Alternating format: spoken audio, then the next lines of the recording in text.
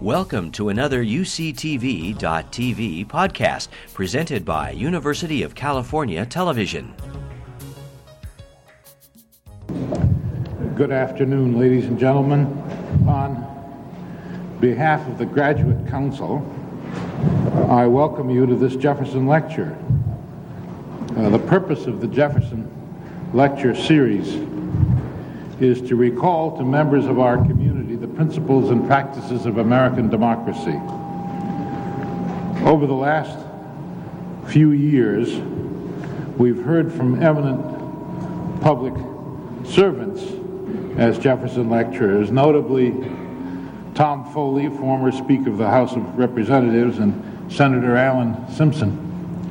These first-rate politicians share with our current lecturer the very high esteem of the people they work with. It has long been my educational goal, a goal happily shared by your Jefferson Lecture Committee, to acquaint our community with exemplary figures from the political arena. Politicians are too frequently, judged at a distance by roll call votes and not by their contribution to the framing and deliberation of issues. Yet it is through these activities, the contributions of extraordinary men and women to the lives of the work groups that they inhabit, that makes for real excellence in public service. It is usually completely unsung and unrewarded. As many of you know, I like to sing about it all the time. And I cannot think of a better exemplar of great public service than our lecturer today, the Honorable Abner Mikva. Ab Mikva was born in Milwaukee, was educated in the Milwaukee Public Schools, at the University of Wisconsin and Washington University in St. Louis, and went to law school at the University of Chicago. There he compiled a superb academic record. He became editor of the Law Review, was elected to the Order of the Coif, and he went off to clerk on the Supreme Court for Justice Sherman Minton. He returned to Chicago to practice law, and in 1956 he ran as a Democrat independent of the Daily Machine for the state legislature. He served there for a decade and then ran for Congress from Chicago's South Side. He didn't make it the first time, but in 1968, a year that was not a hopeful one for Democrats or liberal Chicagoans, the Daily Machine backed Mikva for the Democratic nomination for his South Side seat, and he defeated the 84-year-old Barrett O'Hara, the sole surviving congressman to have fought in the Spanish-American War. In Congress, Mikva served on the Judiciary Committee and developed inside the Beltway a sky-high reputation as an intellectually gifted, principled, and decent liberal. But his seat was not secure, and in 1971, the Republican state legislature, with the blessing of the Daily Machine, abolished Mikva's seat, and Mikva was squeezed out. So he made an extraordinary move. An open seat had been created just above Chicago's North Side, territory that in the past had been solidly Republican, and I mean solidly, the most Republican territory in the country. Mikva got the Democratic nomination, but lost narrowly to Republican Sam Young. As a result of this loss, he missed out serving in the House Judiciary Committee that voted to impeach Richard Nixon.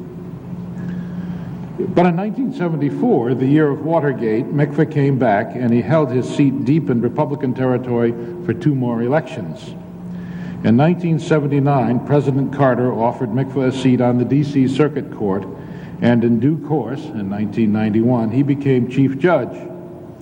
In 1994, he left the bench to become counsel to the President of the United States. When he retired, he joined the law faculty at the University of Chicago, and now he teaches at the University of Illinois in Champaign-Urbana. Thus, he is one of the few leaders in American history to have served in high positions in all 3 branches of government. An even smaller, more select group has had the intellectual insight and the legal sensitivity to think creatively as he does about the separation of powers issues he has lived with, and about the role of the Constitution in practical affairs. It's with the greatest pleasure that I introduce to you now the Honorable Abner J. Mikva of Illinois. The title of his talk is Invoking the Constitution Ineptly. Thank you very much.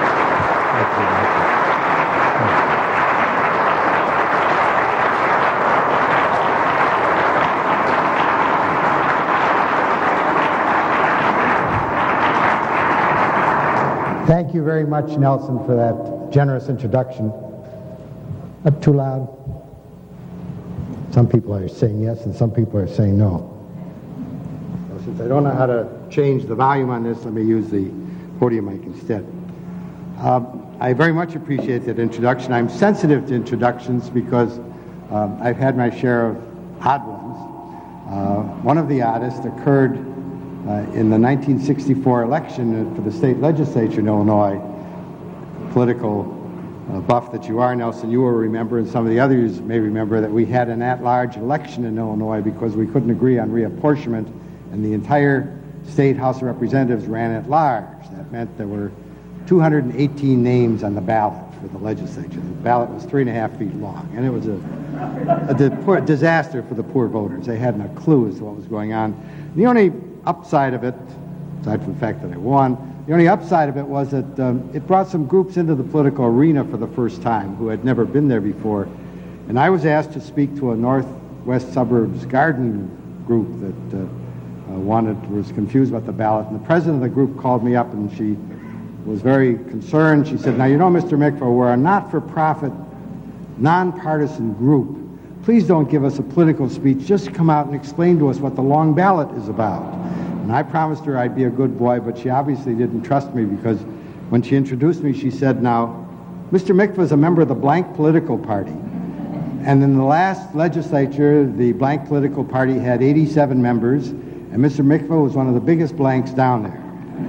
So, I thank you for your introduction. I've always believed in innocence by association, certainly since the McCarthy days. And to be associated with such former Jefferson lecturers as James Conant, Archibald Cox, Gerhard Casper, and Austin Ranney, who was here, makes me feel very innocent indeed. And I'm pleased to be here because Thomas Jefferson remains one of my heroes. He's withstood the test of time. He even withstood the trashing that he took from my constitutional law professor. Some of you constitutional law scholars will remember the name. I was originally taught constitutional law by William Winslow Crosky.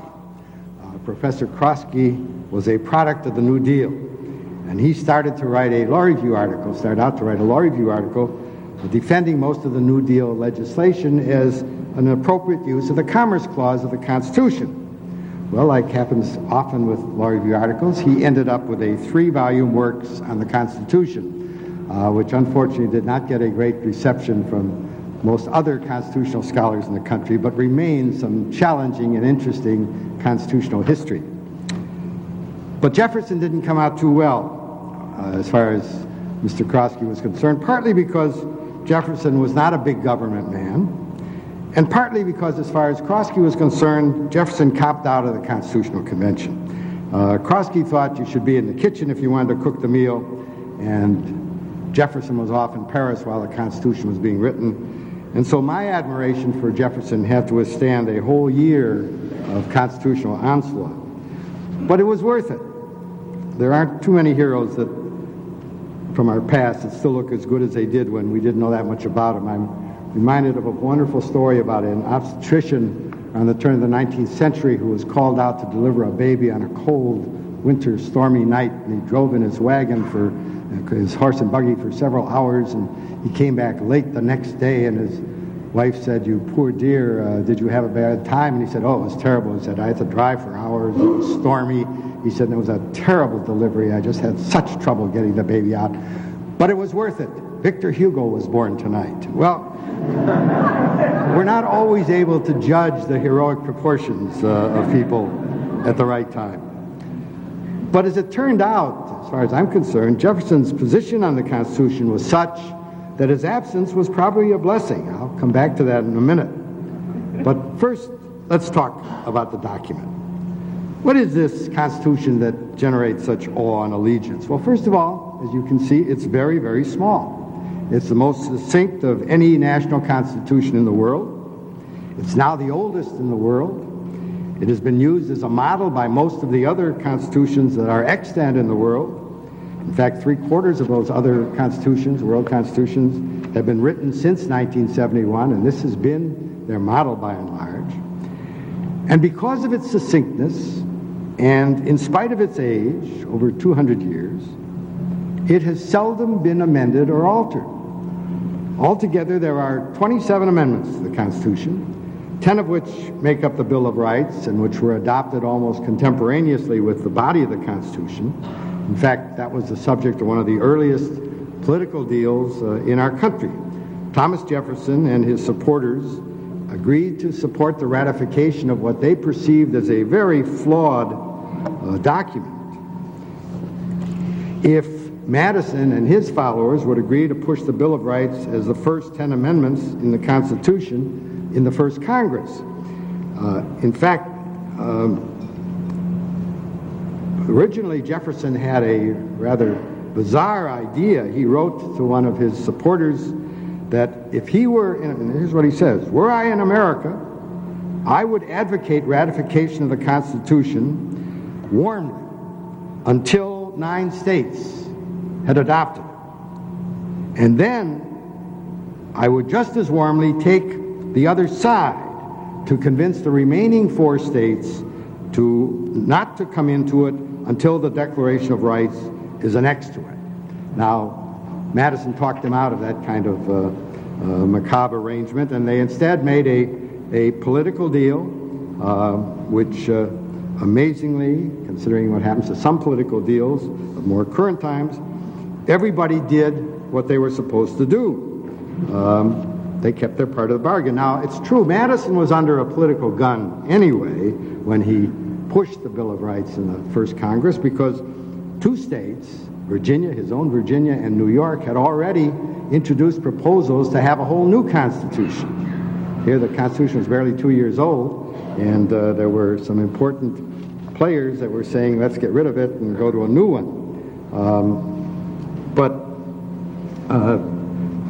Madison was able to instead use the first Congress as his forum for putting together the Bill of Rights, the first 10 amendments to the Constitution, which are in the Constitution today. And that leaves only 17 occasions on which the Constitution has been amended in over 200 years. Now, 2 of those were the imposition of prohibition and the repeal of prohibition, so they don't really count. They kind of wash each other out. 10 or more, depending on how you count, of the other amendments deal with the election process, the franchise, the service of our elected officials, which means that on only a very, very few occasions has the country found it necessary to tamper with the substance of the Constitution. We did put in an amendment to prohibit slavery. That was almost a necessary symbol to reflect the Civil War and its outcome. We did make it clear that Congress could tax income in this country, notwithstanding Supreme Court opinions to the contrary. But Professor Bleish and I have written a law review article some years ago about that it's frequent that Congress overrules the Supreme Court, and it's not always that the court overrules the Congress. But all the other times that Congress did something that appeared foolish, or the courts did something that appeared foolish, or the president did something that was inappropriate behavior, we muddled through without enacting constitutional amendments. Now, that doesn't mean that efforts haven't been made. We had a senator from Illinois by the name of Everett McKinley Dirksen. One of the Senate office buildings is named after him in Washington. He had great difficulty with the Supreme Court during the Chief Justiceship of Earl Warren, one of your favorite sons. In those days, the Supreme Court used to come down with its opinions on Monday, and on Tuesdays, Senator Dirksen would hold a press conference announcing that he was introducing constitutional amendments to overturn whatever opinions of the court he didn't like. And I'm not exaggerating. He offered amendments to nullify Baker versus Carr, the great reapportionment case, Shelley versus Kramer, the important equal housing case, and a whole host of civil rights and civil liberty cases that Senator Dirksen didn't like. Baker versus Carr was, in my mind, perhaps one of the most important legacies of the Warren Court and of Justice Brennan, who wrote it. And it was a very, very controversial case. We tend to forget how controversial that case was. Up to that time, everything else aside, the legislatures were usually elected out of very, very rotten borough districts. And in most state constitutions, including Illinois, the Senate was elected on a geographical basis, and only the House was theoretically elected on a population basis. And Baker versus Carr came down with the fundamental proposition that then said one man, one vote. Clearly they meant one person, one vote. The women already had the right to vote. And it required all of the states to elect both their houses of the legislature on a population basis. And Senator Dirksen was fit to be tied about that case. As far as he was concerned, he was a lawyer from a small city in Illinois, Pekin, Illinois. But he was convinced that the big city folk like me who were in the legislature could not understand farmers' problems and problems of rural America, that the rural voters and the farmers needed a separate piece of the legislature which reflected their views and their needs. As far as he was concerned, I was a LaSalle Street farmer, the street where we practiced law in Chicago, and I couldn't begin to understand what the difficulties were of the farm population. And so he had introduced this amendment to overturn Baker versus Carr when it came down. And it evoked a lot of interest in Illinois, and Senator Dirksen and I went on a talk show circuit where we would go around to various radio programs in the state, my defending the case and his saying why we needed to change the Constitution to overturn it. And in one program he was explaining this fundamental belief he had that city folk could not represent farmers adequately. And when he finished this explanation, I said, well, Senator, it certainly is a respectable theory that you're advocating. Interest representation is what you're talking about. The Soviets have had that system for many years where the farms and the collectives and the factories all elect representatives based on their particular unit of activity. And he fell strangely silent. And I thought, gee, I've convinced him. I was a brash 31-year-old legislator. I thought, here, I've convinced the United States Senator he's wrong. And as we walked out, he turned to me and he said, Sonny, nobody's ever called me a communist before. Now, the senator did recognize that the court's word on the Constitution is final, but he would have made the amendment process a more common event. And there have been others like Senator Dirksen, and the current Congresses have been especially active in trying to change our basic document. Most recently, Congress has considered changing the Constitution to do the following. One, to require a balanced budget. This amendment has passed the House, was defeated in the Senate by one vote. A very courageous former senator took a great deal of heat from his own party for withstanding the pressure and thinking that was not worthy of a constitutional amendment. And I happen to agree with him because the consequences of this simple amendment, obviously everybody is for balancing a budget, but the consequences of this simple amendment would be awesome. Primarily it would bring the courts into the political arena with vigor. It would be up to the courts to decide when the exceptions to this balanced budget amendment would come into play. It would be up to the courts to decide some of the other technicalities as to when the amendment would play. And in fact, it would turn the whole budgeting process into a legal process that would be ultimately resolved by the Supreme Court of the United States. A very bad idea. Now, the enthusiasm for this constitutional change has abated some since the budget is now in balance, or at least maybe it is, but the idea has not died. Then another popular amendment is to impose term limits on everybody. I'm not sure it includes university professors, Nelson, or federal judges, but it would cover just about everybody else. Now, we already have term limits for the presidency, as you may recall. It was put into the Constitution as an effort to keep Franklin Roosevelt from getting elected perpetually. There were many of his critics who didn't think he was mortal.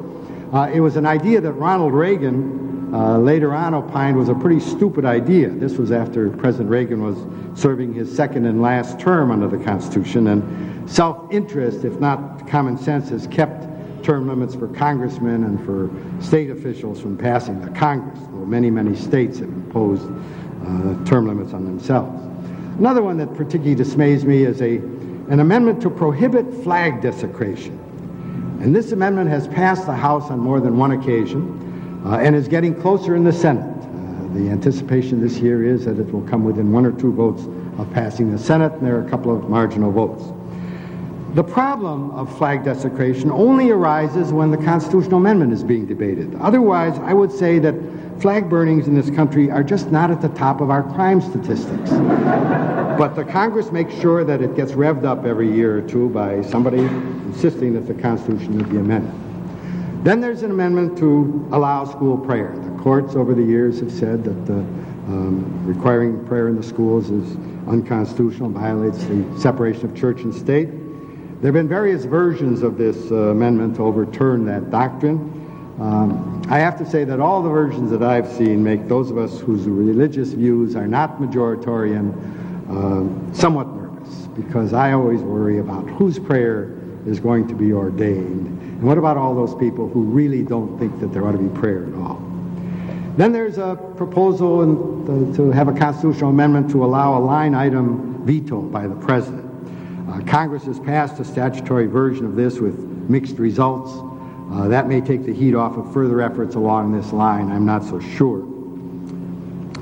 And then there's an amendment to set forth victims' rights in criminal cases. That's a very attractive, popular idea. After all, we have all these amendments in the Bill of Rights and the Constitution protecting these heinous criminals.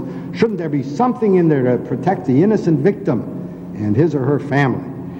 Well, Oregon has such an amendment that they adopted to their state constitution. And I have to tell you that they did it as a result of the initiative. Oregon, along with California, insists on making fundamental constitutional and legislative policy through the initiative. That idea came out of Wisconsin, and it was one of those ideas that looked good when I was in junior high school. And as the years have gone by, it looks like a worse and worse way to make public policy. But Oregon has, as part of their constitution, a victim rights amendment, which the judges are struggling with. I teach the legislative process in law school, and I have to say, if a student of mine ever handed me a draft of anything that they wanted to put into a statute, let alone into a constitution, that was as much gibberish as the Oregon victim rights amendments, I'd give them an F.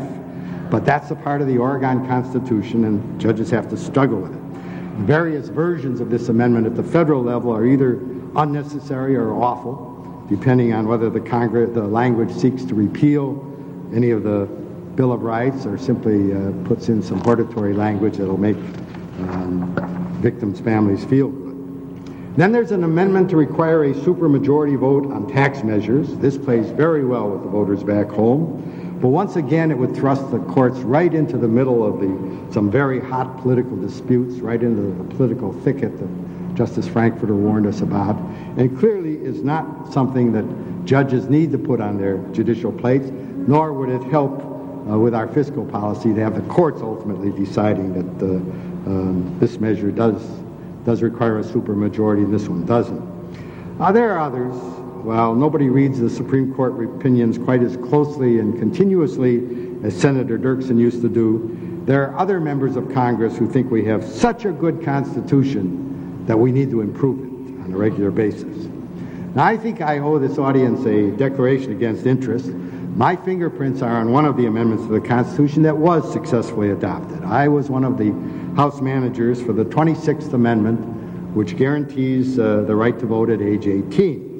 It was a very popular idea. It still is well accepted, I think. And it was adopted and ratified in record time as a part of our Constitution. And it was motivated by a Supreme Court case which had said that Congress could not legislate the voting age for state elections. We had just passed a part of the Voting Rights Act in which we'd said that in state and federal elections, the voting age would be 18 rather than what it had been previously, whatever the state law said. And the Supreme Court, in a very complicated, difficult decision, said, well, Congress can do that for federal elections. They can change the voting age because that's their turf. But they can't do it for state elections. That's up to the states to decide. And so we would have ended up with this administrative nightmare where people would have been eligible to vote at age 18 for Congress and for the president, but would have had to be 21 to vote for governor and the state legislature. And it looked like an administrative chaos, and the constitutional amendment seemed like a quick fix to this administrative nightmare. Now, I have to say, in retrospect, our efforts were probably unnecessary. The states would have changed their laws gradually and solved the problem, but we fixed it with a constitutional amendment, and we're one of those 17 that unfortunately amended the basic document. I also have my fingerprints on one that probably will gain more recognition in this audience, and that's the Equal Rights Amendment. I voted for it in the Congress, and I helped to extend the period for its ratification. And I have to say the fight over ratification of the Equal Rights Amendment tore the country apart. In retrospect, we probably have achieved, and certainly can achieve, all that is desirable in terms of the struggle for gender equality without a constitutional amendment. I didn't feel that way then. Not everybody feels that way yet. But we have come a long way without an Equal Rights Amendment in the Constitution, and probably can get the rest of the way necessary to get rid of gender inequality and gender discrimination without changing the Constitution. As I said, my fingerprints are on it. I was on the House Judiciary Committee when we successfully forced the Equal Rights Amendment out of the Judiciary Committee. It was opposed by our then chairman, Manny Seller, a long-time member of Congress who ran the committee pretty much with an iron hand. But there were enough of us on the committee who felt that we ought to make it a part of the Constitution so that we were able to overcome the opposition of our chairman. And I remember the day on which we voted it out of the committee. We got it to the final vote in committee, and Chairman Seller delivered a peroration against the amendment, and he said, "You men," because he would never allow a woman on the committee, "you men will regret the mischief you're turning loose on this country today. This Equal Rights Amendment will just set the genders against each other." And then he went on with the controversial part of his peroration. He said, "And women are inherently unequal. In my religion," he said, he was an Orthodox Jew, "people aren't even allowed to sit on the same floor as the men. Women aren't." And he said, and then to take care of the non-Jewish members of the committee, he said, "And you will recall there weren't any women present at the Last Supper." Well, Bella Abzug was then a member of the Congress, not a member of the committee, but she heard about Manny Seller's speech, and she came up to me and she said, "You tell your chairman there'll be plenty of us at the next one."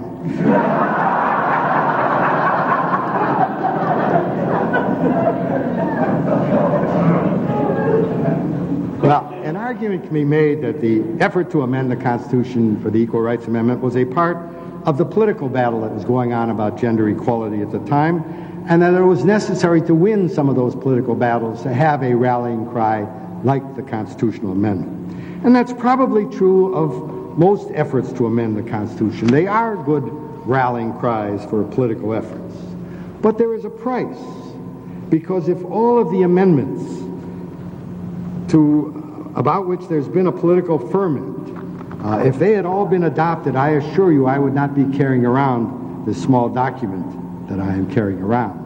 And the document would not play the role that it has played and continues to play in our democracy, because our Constitution is not some 4th of July document. It's the base of our laws, of our government, of our legal system. And the people's affection for it is as a working document that sets forth real rights and real governance of our political institutions. And the Constitution could not play that role if it were full of prohibition amendments or victim rights amendments and had the 3-volume length that the Brazilian Constitution has, for instance. James Madison has historically been the most successful amender of our Constitution. As the father of the Bill of Rights, he successfully amended it 10 times. He actually amended it 11 times because the 27th Amendment to the Constitution dealing with the pay of members of Congress had been submitted by Madison with the original 10 That Congress didn't pass it, and it wasn't ratified until 1992. So Madison gets the credit retroactively for the 27th Amendment to the Constitution. But in urging the adoption of the original Constitution, even before the first Congress, he argued that the draft before the people for ratification corrected one of the fundamental problems of the old Articles of Confederation.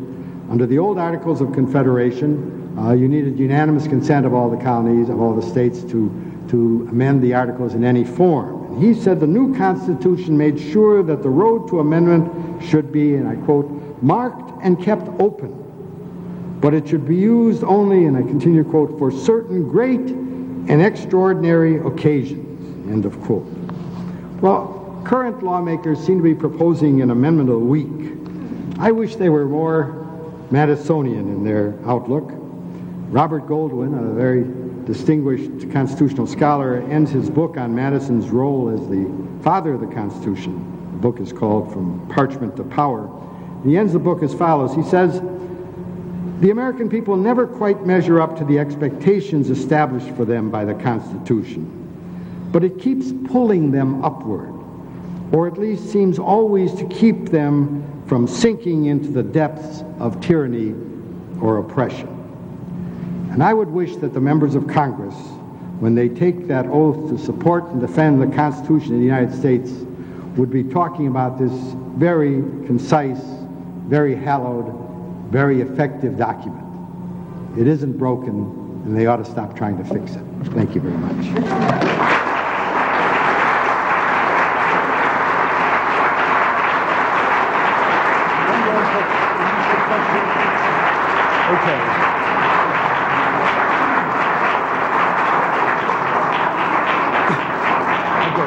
We've got time for some questions, and you can run your show. Okay.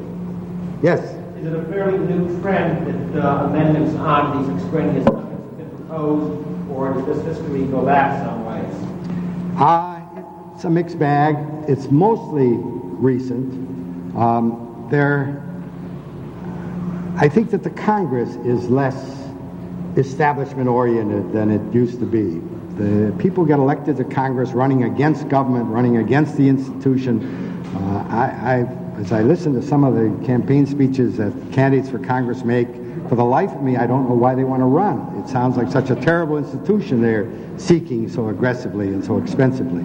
So once they get there, obviously there's nothing that has any traditional value to them. And so they're ready to change it at the drop of a hat. I think it's more recent than ongoing. Yes? I was wondering how many members of Congress are lawyers, and if there is a problem between those who have that law background and those who do not. As a proud member of my profession, I would love to be able to say that the lawyers always have the sense to realize what a good document it is. Unfortunately, some of the worst mischief makers are lawyers. Robert Barr, for example, some of you may remember him from impeachment activities, is a lawyer. He sponsored several of these amendments, proposed amendments. Unfortunately, a law degree doesn't necessarily assure the electors that they're going to get somebody who understands what the Constitution is about. It should. It's a required subject in most law schools that I know, but some people listen and don't absorb. Robert Bork, name I'm sure you all are familiar with, and I were classmates at the University of Chicago Law School and good friends. I have to precede my story by saying that Robert Bork was then as far to the left as he is now to the right. He was president of the Student Lawyers Guild and used to lecture me about how the revolution would pass me by if I spent too much time on my books and didn't get out there promoting. But his views changed as he got older, and when we were both on the Court of Appeals together, we would go around various places and speak. It was a way of getting 2 points of view on most subjects. And every once in a while, a constitutional question would come up, and I would remind him that he and I both had the same constitutional law professor. And I said, obviously, you didn't pay much attention. And he would remind me that he didn't go to class very often. He was usually at the local watering spa. He said, and I used your notes.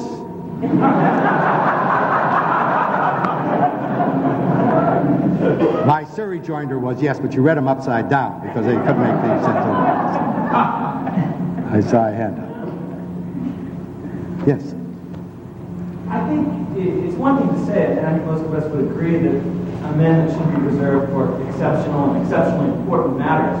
But I was wondering if you might try to help identify what those matters involve. And you said a couple things that I want to connect up. You looked at the post-Bill of Rights amendments and says the vast majority of them have to do with procedure and elections and relationships between branches of government. And there are very few substantive amendments like the 13th or the Prohibition. And I'm wondering then, does that provide a basis for distinguishing some amendments like the flag burning amendment, which most of us would agree is not, a burning issue, no pun intended. But that seems to be very different than the term limits movement or even the line item veto. Which deal with governance.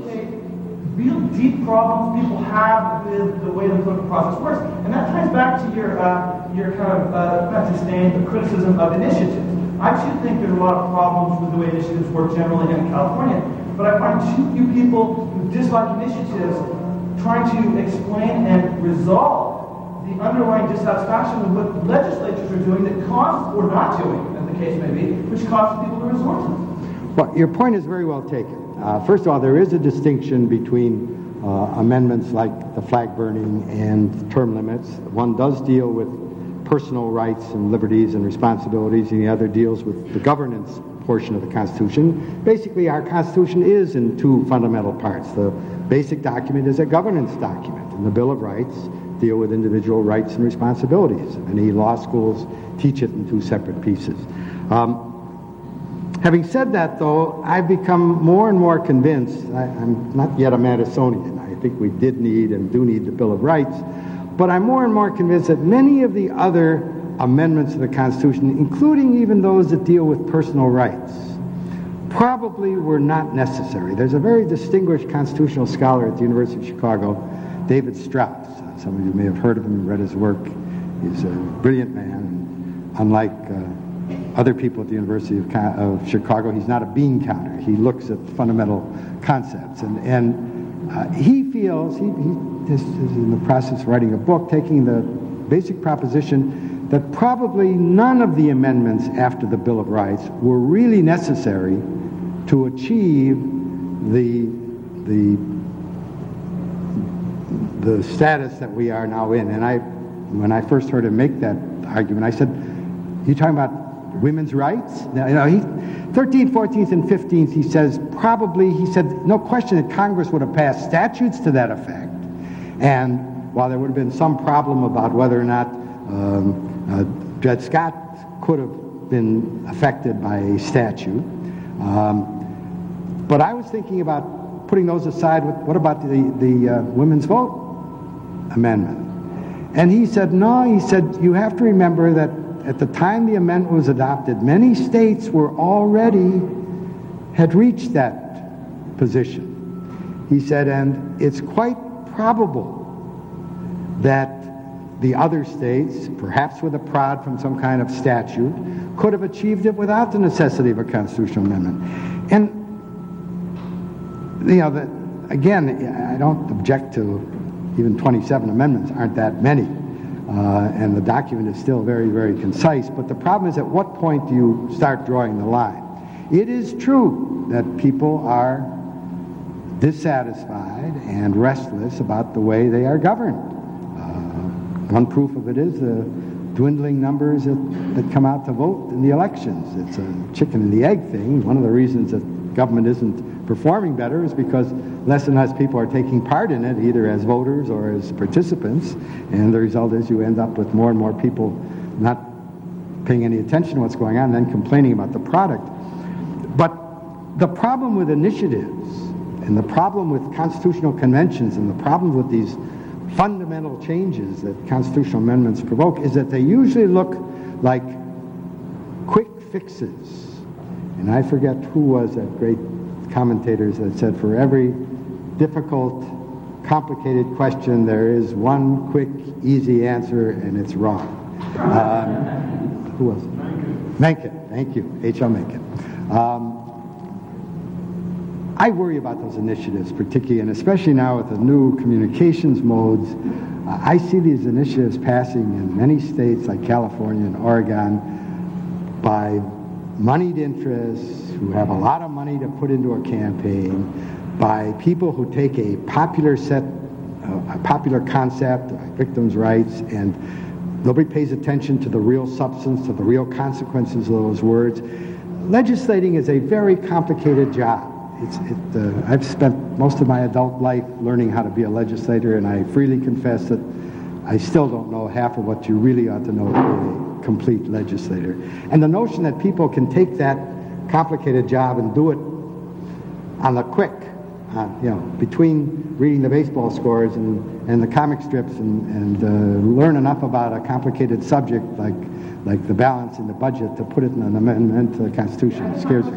Is that the symptom of the disease, though? Because you can understand the affinity for initiatives as a symptom of a deep dissatisfaction with the legislative inaction, which in turn might lead to thinking through things like term limits or campaign finance reform, which after voting might require a constitutional amendment or something. It clearly is a symptom. It clearly is a symptom. It's not the disease, the initiatives. I recognize that. But part of it has to do with the fact that, particularly when we're young, there's an impatience about the progress with which we make. The thing I've learned mostly over my 40 years in government is that it is damn hard to get a consensus on anything. And when you're talking about the rules of the game, which basically what legislation and the Constitution is, it's not easy to get people to agree on what the rules ought to be, and it ought to be hard to change the rules. I still hold a record, Nelson, for having introduced more bills in the first session that I was in the legislature that had never been introduced by any single legislator before. Fortunately, none of them passed.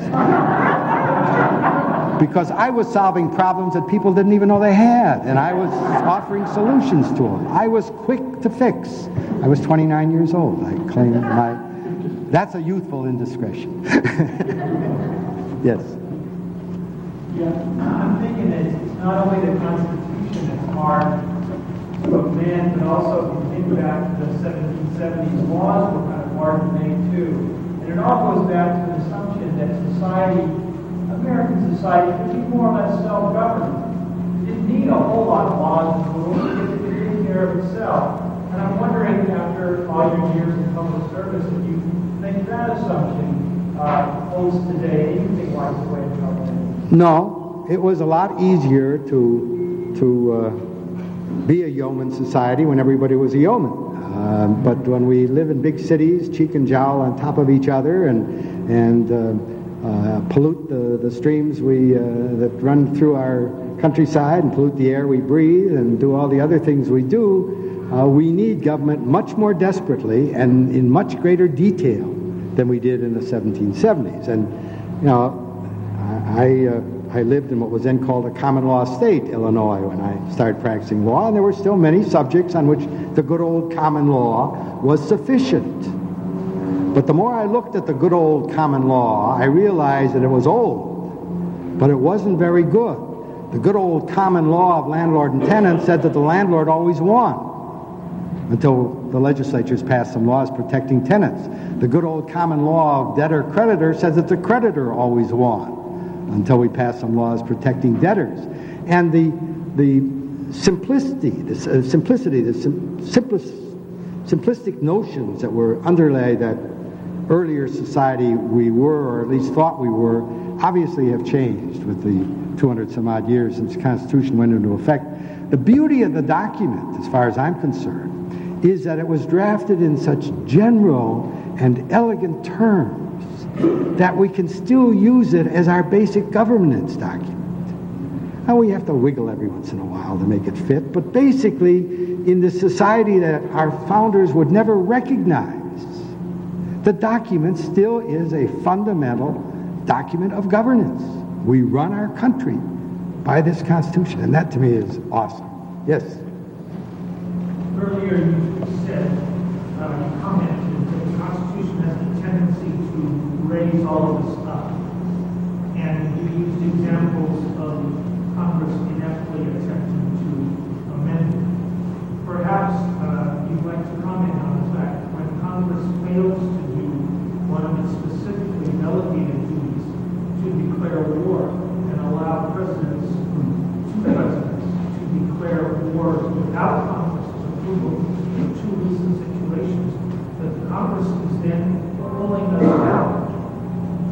Yes, as a creature of the Congress, as somebody who loved my years in Congress and still thinks of it as a great institution, I have been dismayed about both those instances where Congress did not fulfill what I think was a part of its role under the Constitution to have a say in when our troops are put into serious harm's way. But again, it's a subject that I found out was much more complicated than it appeared at first blush. I was a member of Congress and pushing a statute that is now in the books called the War Powers Act. It was during the height of the Vietnam War, and we were outraged at the notion that we were sending all these troops to Vietnam without the Congress ever having formally declared war, and the Gulf of Tonkin resolution, which Johnson always used as his defense of why he had the authority to send our troops, was a very thin reed. Congress never had declared war in Vietnam, and we never did.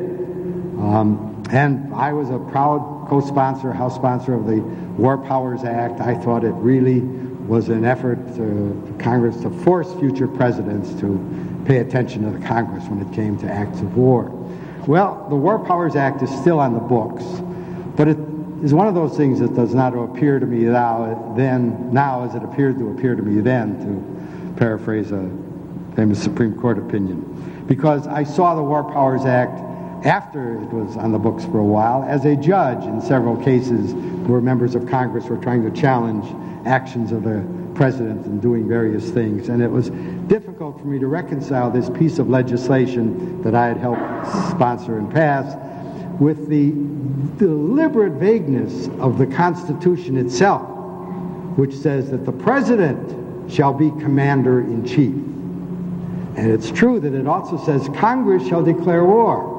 And if those two phrases seem inconsistent with each other, most historians have found that to be a fact, and that is that the founders deliberately wanted that vagueness, that almost mystical, confusing area of where the president's powers left off and where the Congress's powers began. Because as far as the founders were concerned, the Congress had one ultimate trumping power over the president's being the commander-in-chief. Let me, without giving you a military history of the Constitution, the concern that our founders had was that not to get in the way of a George Washington trying to lead the troops. They had seen the way the Continental Congress had made it more difficult for him to do what a commander should do because of the restrictions that they tried to impose on him. Certainly later on, Lincoln saw those same problems when Congress would try to impose restrictions on his generals and how they should fight the Civil War. And there's always been a tendency on the part of Congress to try to run a war by committee. And I assure you it's not something that lends itself to committee action. Well,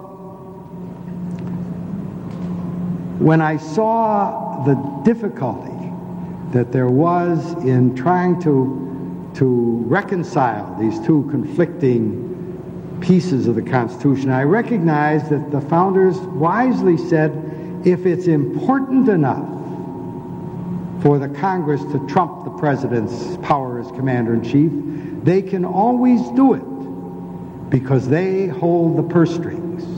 And I was in the Congress of the United States when we finally voted down that last beseeching effort on the part of Jerry Ford. I remember Henry Kissinger was prowling the back corridors asking for that last $600 million so that we could leave Vietnam with dignity. And Congress said, no more money. And we left Vietnam at the end of a helicopter, as you remember. And some people still think it was the most ignominious day in our military history. But as far as Congress was concerned at that point, we were convinced that that was the only way we would get out of Vietnam. That all the secret solutions that Nixon had had and all the peace with dignity that everyone else had just wasn't going to happen. We were going to say no more money. And as troubled as I am by what is our policy in Kosovo and how we get out of Kosovo and what it is we seek to achieve in Kosovo, if there is ever enough of a consensus in this country to reflect itself in a consensus in the Congress, they can cut off President Clinton in a New York minute by just saying no more money. And that is the real way that Congress does or does not declare war. Thank you very much.